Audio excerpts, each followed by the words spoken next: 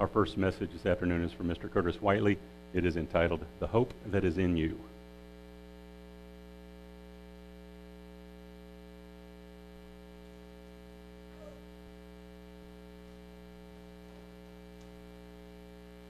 Thank you, Ron.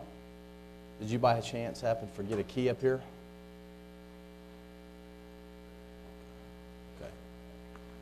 I didn't know if that was on sale or what here. Well, good afternoon. It's good to be here, as it always is. And I'd like to start off today by kind of pointing out, as was already mentioned, the title of this message today is "The Hope That Is in You." And we're going to be going to 1 Peter, the 3rd chapter today. We're going to look at some things that Peter had to say in his letter to many different Jews and Gentiles that were spread out throughout the Roman Empire in regards to how to deal with when people come up to you and question your beliefs or want you to give an answer for, why you believe what you do. As I was finishing up this message this morning, and maybe some of you are familiar with this, I guess it's a publication. It's called The Watchtower, and it's put out by the Jehovah's Witnesses. And as I was finishing up my message this morning, I got a little ring on the doorbell, and I opened it up, and there was two individuals, and I knew immediately who they were, not them personally, but what they were getting ready to talk about. And they asked me this question that was actually on this publication here: where can you find comfort? And so couched in that question was, or leading up to that question was, the world is, it seems to be getting crazier. It's even crazier in other parts of the world. And in America, it's starting to get weird, is the word that this lady used. Where do you find comfort? I mean, some people go to the Bible, some people go to God, some people go to politics. And I thought, you got to be kidding me. And so I just immediately said, wow, it's interesting that you asked that, because I definitely go to God for comfort. In fact, that world that you're talking about, that wonderful restored world, I firmly believe in that, just like you do. And I started discussing about how I was actually from what's considered an unorthodox belief system as well. That I did not observe Christmas or Easter and some of those traditional things. I'm not in any way, shape, or form talking bad about those who choose to do that. But I started talking to him about the Sabbath, and I specifically started talking to him about the holy days, because I said, you know what? What's interesting that you say that is that there's these 7 holy days in the biblical account that is basically presented to us that sketch the outline of how those things that you're telling me is going to actually happen. And so I started with the Passover, and I said, the Passover, there's nothing more Christian than the Passover itself. The Passover lamb. Christ is our Passover lamb. All those little things, those little things that we know about the Passover story, all those have a relation to Jesus. And I said, that's a very easy and clear one, but of course, all the other 7s have connection as well. And so it was actually a very good conversation, very nice. I don't know if they were a couple. I'm assuming that they were a couple. And they asked me the question, well, how do you engage with people that, for example, are from mainstream Christian belief systems? And I thought that was an interesting question, because I can assume, because there's a lot of people, I'm sure, that whenever they knock on the door, they pretty much have red flagged them and said, well, I'm not going to listen to anything they say, I don't agree with them, and they're wrong, they're a cult, and I'm just going to tell them I'm not interested. And so I essentially just let them know, hey, look, every denomination of Christianity, every single belief system, there are people out there that are interested in learning more. There's people out there that are interested in going beyond just what their tradition has to offer. And so I just wanted to share that with you because I thought it was very interesting. And I think it's a shame that sometimes people are disrespectful to people that are considered, fringe Christian groups like Mormons or Jehovah's Witnesses. I mean, obviously, in our background, we have experienced some of the same things. Just because you don't agree with somebody doesn't mean that you cannot engage in a conversation with them. It doesn't mean that you cannot show Christ living in you. Because we are not to judge whether or not God's working a work in them. Now, do I believe and do we believe the teachings of the Jehovah's Witnesses by and large? Well, I'm sure there's some things that we could find common ground with. But there's a lot of things that we probably would not agree with, and that's okay. It doesn't mean that we have to change our beliefs just because we have a conversation with individuals that are not of like mind. In fact, one of the Christian principles, if you notice Jesus, is that he was totally different to those people that people considered on the fringes of society, because he would engage with them. He would talk with them in meekness and in sincerity and in fear, and we're not going to mean fear of them, as we're going to see in this message today. So I just wanted to open with that. We'll kind of come back to talk about how we engage with people a little bit later on. But as my message is entitled, as I mentioned, The Hope That Is in You. What hope lies in us? And let's just think about that. The hope that is within us. As Christians, we are supposed to have a hope that's way bigger than ourselves. It's a hope that's way bigger than these walls. It's a hope that's way bigger than this state's state lines or this nation's national lines or borders. But it is a hope that affects every era of human beings on every part of this world. You know, in the beginning days of the Christian movement, the early Christians faced criticism and questioning on almost all cultural fronts. From the very beginning of Jesus' life and ministry, he had opposition from both governmental authorities as well as Jewish leaders. In fact, Christianity was such a fringe movement that many historians are very perplexed at how it even grew to be one of the largest religions of the entire world. And in fact, not just the largest religions of the modern entire world, but even just going back historically, that it actually became the officially sanctioned religion of the almighty Roman Empire that we have all read about before. You know, there's an interesting passage in the Bible, an interesting passage that's found in Acts, the 17th chapter, verse 6, when the Jews at the city of Thessalonica commented on Christians being the ones who turned the world upside down. You know, and today, it's really hard sometimes to relate to some of those early Christians. You know, we don't face some of the same dynamics.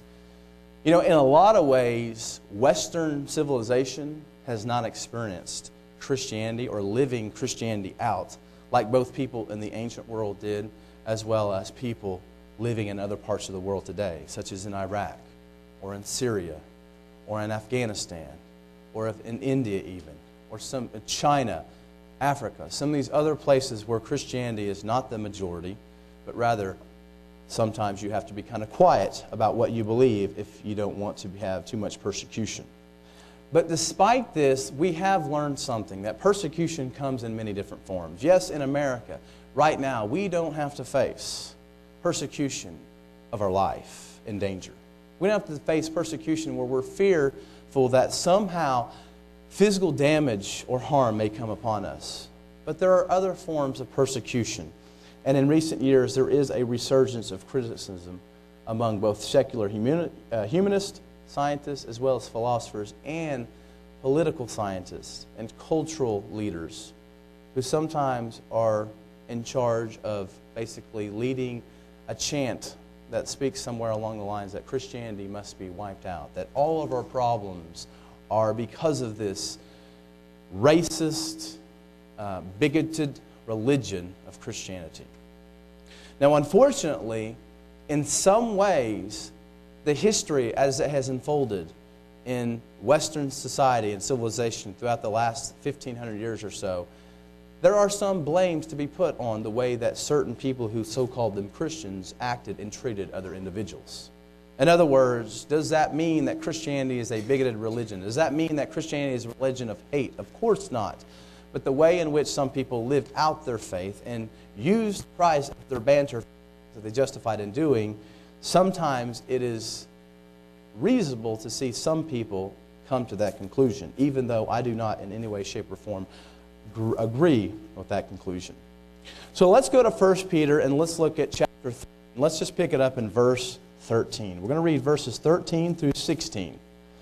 And we're going to break this down. We're going to first look at the background, then we're going to try to look at how to interpret Peter, and then we're going to look at a couple of things that he tells us to do. In 1 Peter, the 3rd chapter, verse 13, he says, breaking into context, and who is he who will harm you if you become followers of what is good? But even if you should suffer for righteousness' sake, you are blessed. And do not be afraid of their threats, nor be troubled, but sanctify the Lord God in your hearts, and always be ready to give a defense to everyone who asks you a reason for the hope that is in you, with meekness and fear, having a good conscience, that when they defame you as evildoers, those who revile your good conduct in Christ may be ashamed. And so to look at some background of this letter was written somewhere around the period of 62 to 64 AD. Okay?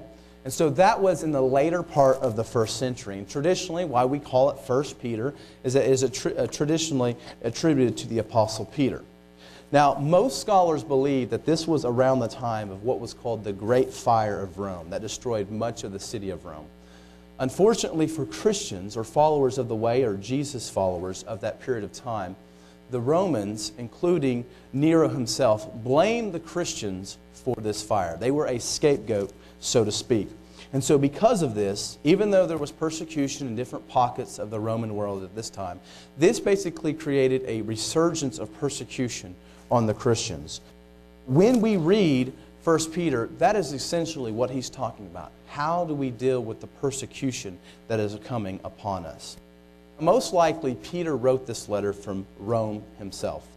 Now, the reason that he says, and if you did not know this, 1 Peter 5, verse 13 references Babylon as being the place in which Peter wrote this letter. Now, that's very unlikely that he actually wrote this letter in the ancient Mesopotamian region of Babylon.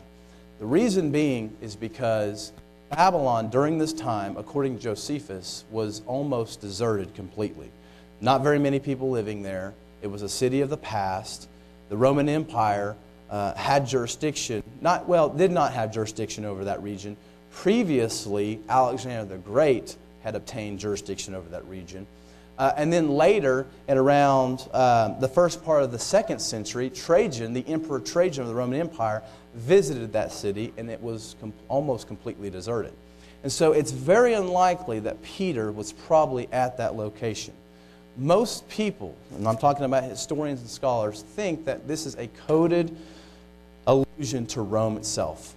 Babylon, the epitome of paganism, the epitome of like the culture that's at odds with the ways of God.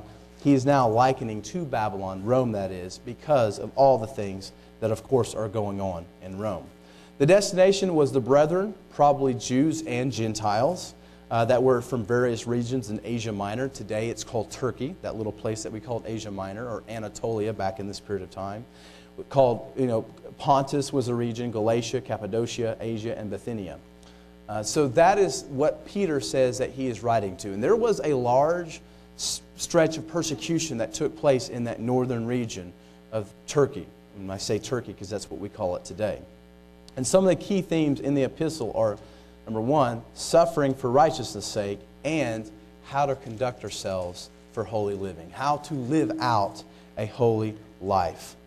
And so if we look at the context of 1 Peter 3, we see that focus on holy living in the midst of persecution.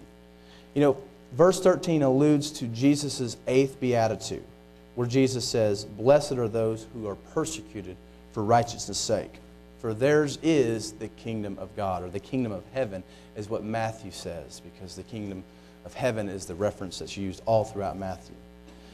Verse 15 tells us that in the midst of this adversity, we are to sanctify Christ in our hearts and still be ready to give a reason for our hope. So those are the two things that we are going to look at today.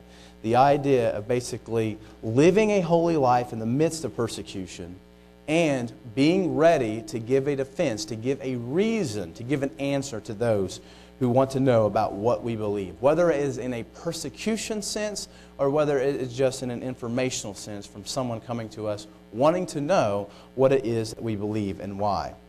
And so if we look at verse 13 and 14, I want to read that again. It says, who is he who will harm you if you become followers of what is good? But even if you should suffer for righteousness' sake, you are blessed, and do not be afraid of their threats, nor be troubled. And so essentially, Peter's telling us right here, the key to suffering, the key to getting through it is to be a lover, to be a seeker of goodness. That sounds kind of strange. We're going to get to that. An actual other translation, New American Standard Bible translation, translates this passage as, if you prove zealous for what is good. If you prove zealous for what is good. So the idea that Peter is speaking of here is that zeal and enthusiastic strive for goodness. And we actually see how Peter defines the characteristics of goodness. Because you can say, well, what do you mean, Peter? What's goodness? Goodness? I mean, that can mean so many different things. Well, in verses 8 through 12, you don't have to turn there, he brings out these characteristics that he qualifies as goodness. And he actually alludes to these qualifications, or these characteristics rather, as being virtues that people have that most people are reluctant to harm. In other words, most people don't mess with you when you have these certain characteristics. When you are benevolent towards people, when you seek the good of others, when you seek peace and you run from evil and you are courteous. And so in a nutshell, Peter is saying, hey, look, most people, if you do these things, if you are righteous, if you live out a life that, that has these characteristics, you're probably not going to have as much trouble as if you did not have those characteristics. But in verse 14, of course, he admits that despite you having this goodness, persecution still will abound. Despite this goodness, suffering and persecution will still come in this world as a direct result of our faith. And that is what Peter is talking about. He's talking about persecution that is a direct result of this not qualifications, I keep saying that, the characteristics of a Christian, the lifestyle of a Christian. But even if you should suffer for righteousness' sake, you are blessed. And do not be afraid of their threats, nor be troubled. Now that's a really difficult thing. I mean, this is curious. Most people would look at this and say, well, how in the world does a person do that? How in the world are we blessed when we are persecuted? And even further from that, how can we not have fear when we are persecuted? Well, there's two real simple reasons. That might seem, well, easier said than done, that we are blessed for persecution's sake. Number one, we are blessed because we belong to God. Regardless of what people do to us, we belong to God. And we also are blessed because we are certain that we will be vindicated by God's promises in His kingdom. We have to remember that beatitude, if we believe Jesus, blessed are those who are persecuted for His sake, for theirs is the kingdom of heaven. And that's Matthew, the 5th chapter, verse 10. But in the last part of verse 14, Peter admonishes them not to fear this persecution, and it is related to the first part about the blessing above, which we just saw, to this blessing that we have, that we are blessed when we are persecuted. Now, to understand this, we must consider where Peter gets this wording here. Isaiah, the 8th chapter, let's turn there real quick. We're going to read a couple passages. I'm going to give you a little context for this. That idea of fearing God first, not fearing those who are coming upon us with persecution, is rooted in an interesting story that takes place, or Isaiah is alluding to in Isaiah, in his book Isaiah. You see, there was this time period where King Ahaz of Judah, he was asked by the kings of both the northern kingdom of Israel and Syria, they have made an alliance. Syria and Israel had made an alliance because of this ensuing threat of the Assyrians to the north. And so they thought themselves, well, hey, let's go down and let's even strengthen and solidify our alliance, and let's get King Ahaz and Judah on board as well. Well, King Ahaz refuses the alliance. And so what happens next is basically the king of Syria and the king of Israel, that alliance, decides that they're going to come down and they're going to try to basically put Ahaz off the throne and put a puppet king in their place, a king that would, follow along with what they wanted them to do and form that alliance. And so out of fear of what was ensuing, out of fear of what was coming, Ahaz decides, you know what? They want me to align with them. I don't want to. And so what I'll do is I'll beat them to the punch. I'll go and make an alliance with Assyria. They're afraid of Assyria, and that's why they want me to align with them. I'll just go make an alliance with Assyria. And so in Isaiah, the 8th chapter, verse 12 and 13, in response to this, Isaiah says, "Do not say a conspiracy concerning all that this people call a conspiracy, nor be afraid of the threats, nor be troubled." Because Isaiah was imploring them, was appealing to them, don't do this. Have faith in God. This is a part of God's plan. God can protect you. Do not fear the king of Israel and the king of Syria that's coming against you. But King Ahaz didn't listen. He rather trust in a foreign power, a temporal empire, than God himself. Verse 13 says, "The Lord of hosts, him you shall hallow. Let him be your fear, and let him be your dread." So essentially, Peter is getting into this as saying, basically, don't fear people. Don't fear empires. Don't fear political systems. Rather, fear God, who is eternal, not those things who are temporal. And so, if we think about it, to the natural person, fear is a normal response to when a person experiences persecutions or threats. Even we as Christians know it is a struggle not to cave into this normal emotion in times of trouble. And so we can ask the question, what do people get afraid of, or what do they fear? In a lot of ways, fear is rooted in the anxiety of losing something. Losing our possessions, losing our safety or security or our health or our lives or our pleasures or our comfortability. Those are the things that bring about fears. But all of these things are temporal.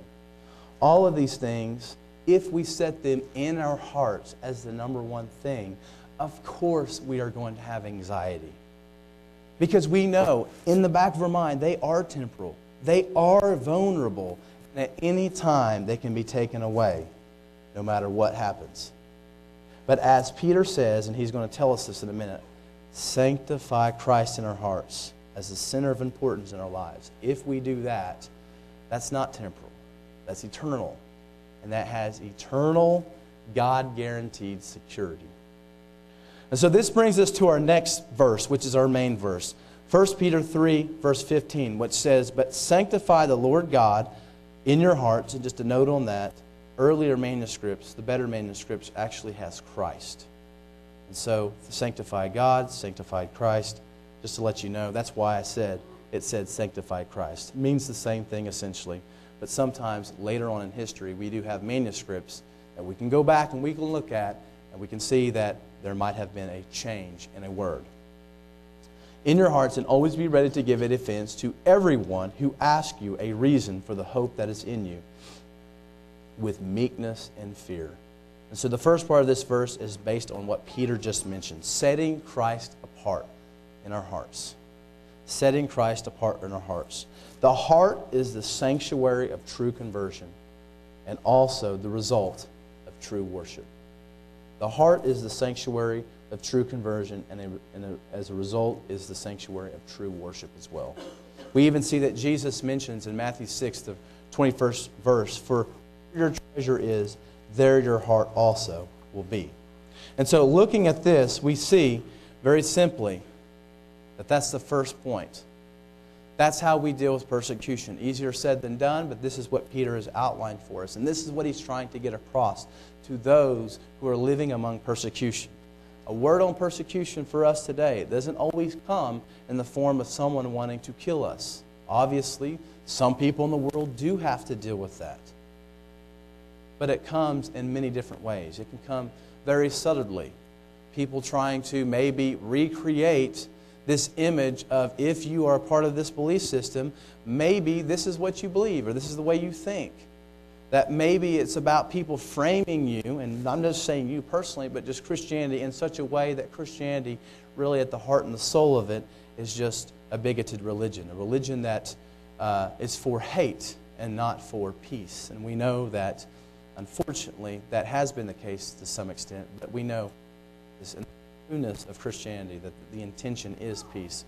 The intention is righteousness. The intention, if you read all of the prophets, their primary focus was justice, was not forgetting the ones who are a part of the fringe of society, not forgetting the ones who are persecuted, because this is a period of time that's much different from our own. Some ways it's similar, but in some ways it's different. where you had people that would have the sole authority to do all things that they wanted to do. Okay? And so the verse tells us two things in chapter 3, verse 15. The first thing it tells us is to be ready to give a defense for the faith that you hold, for that hope that is in you. Now the word here for defense is the Greek word apologia. Now maybe you know where that word is connected to. You see, there is a branch of theology that is focused on defending or devoted to defending the Christian worldview, and we call it apologetics. Maybe you've heard that term before. And this is where the study of apologetics comes from, this word apologia, the defense. Now, as Christianity was a new movement in the first century, they faced opposition on several fronts, as we mentioned in the introduction. Unbelieving Jews. We can look at the Sanhedrin in Acts. We can even look at Paul. There's a possibility. We know he was a persecutor of Christianity. It's part of the story, part of his beginning. But he might have even been a part of the Sanhedrin. We don't know that. There are some terminology that's used by Paul when he talks about, I casted my lot, that could have been a reference to, I was a part of the Sanhedrin and it was an actual official vote. My agreements with certain things to happen, such as what happened to Stephen.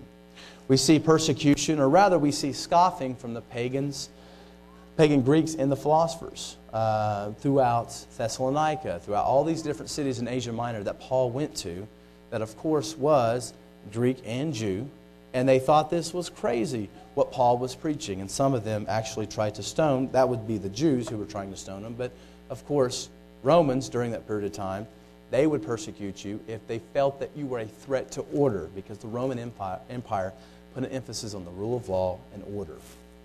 All right, governmental officials, we saw that with Jesus himself, even though the story has a lot more to say than just a governmental official persecuting Christians during this period of time. But we also see, again, governmental officials are not necessarily always the nicest to those who are Christian in the New Testament. And of course, even heretics within the church, they had to defend the faith from. Many of the letters, even in the general epistles, like the one we are in right now, all the way through Paul, they had to deal with fringe movements within Christianity that were taking the gospel and subverting it and perverting it into another message. Okay? So, Christianity, we know, in the first century had to face opposition on several fronts. And today, we have opposition on several fronts. We have opposition with maybe a distorted narrative of what Christianity is actually truly about. We have opposition because somebody that claims Christ somewhere in another state did something, and some people just obviously put the pieces together and automatically assume that that's how everyone feels about particular issues. And our answer must be reasonable. A little part, be ready to give a reason. That word reasonable is interesting because it's actually the word logos, or logos as some people pronounce it.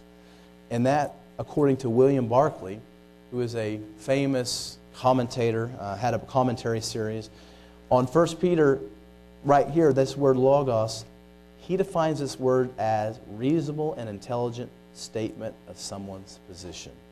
A reasonable and intelligent statement of someone's position. So as humans, we have been made in God's image.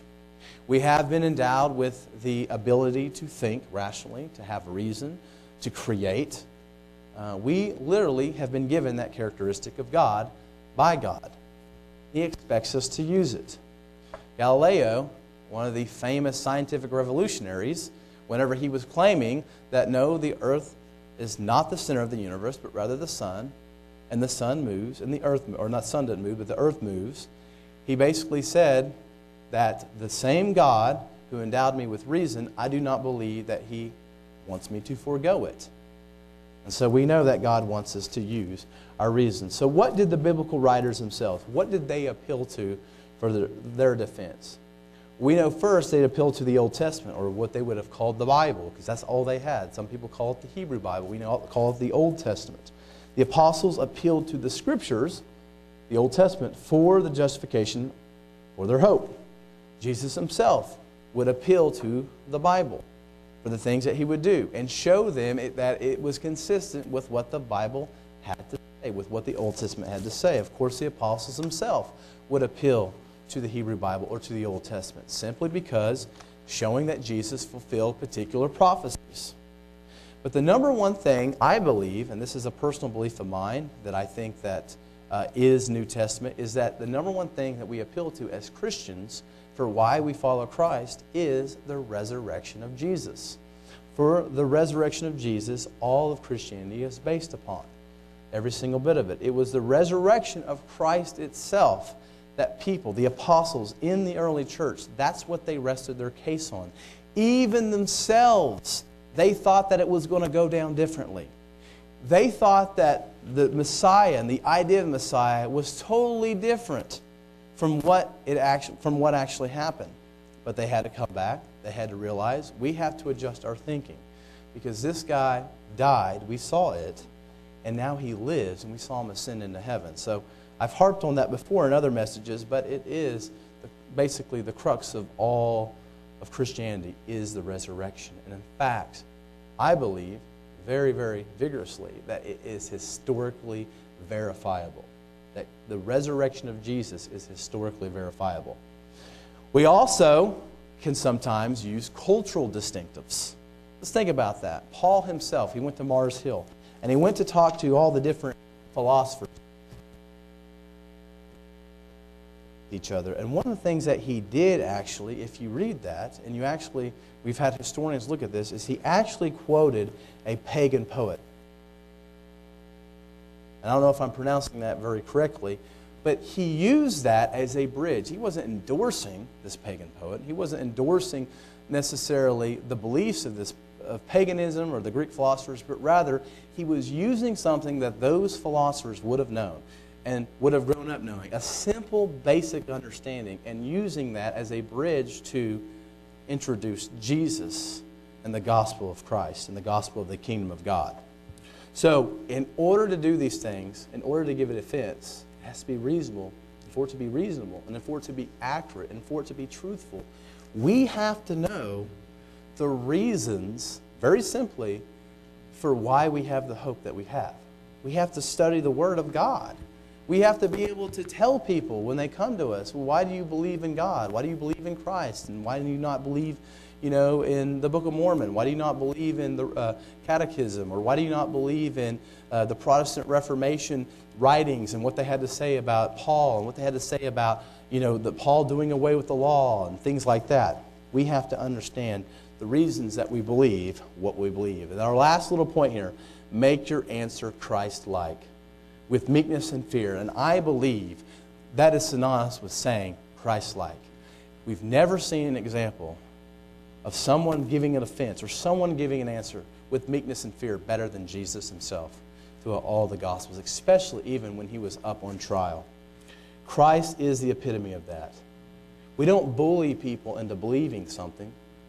We don't do it with an ignorant or belittling spirit. We don't do it with a brash tongue.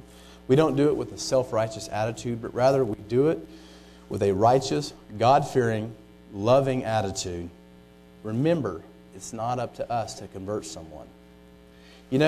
One interesting thing that I thought was, and it was, some of you might have heard of Charles Stanley before. He's a popular preacher that, a lot of times just preaches on Christian living. I personally have not listened to him a lot, but I know a lot of people get a lot of things out of him about just his basic Christian living things that he teaches on.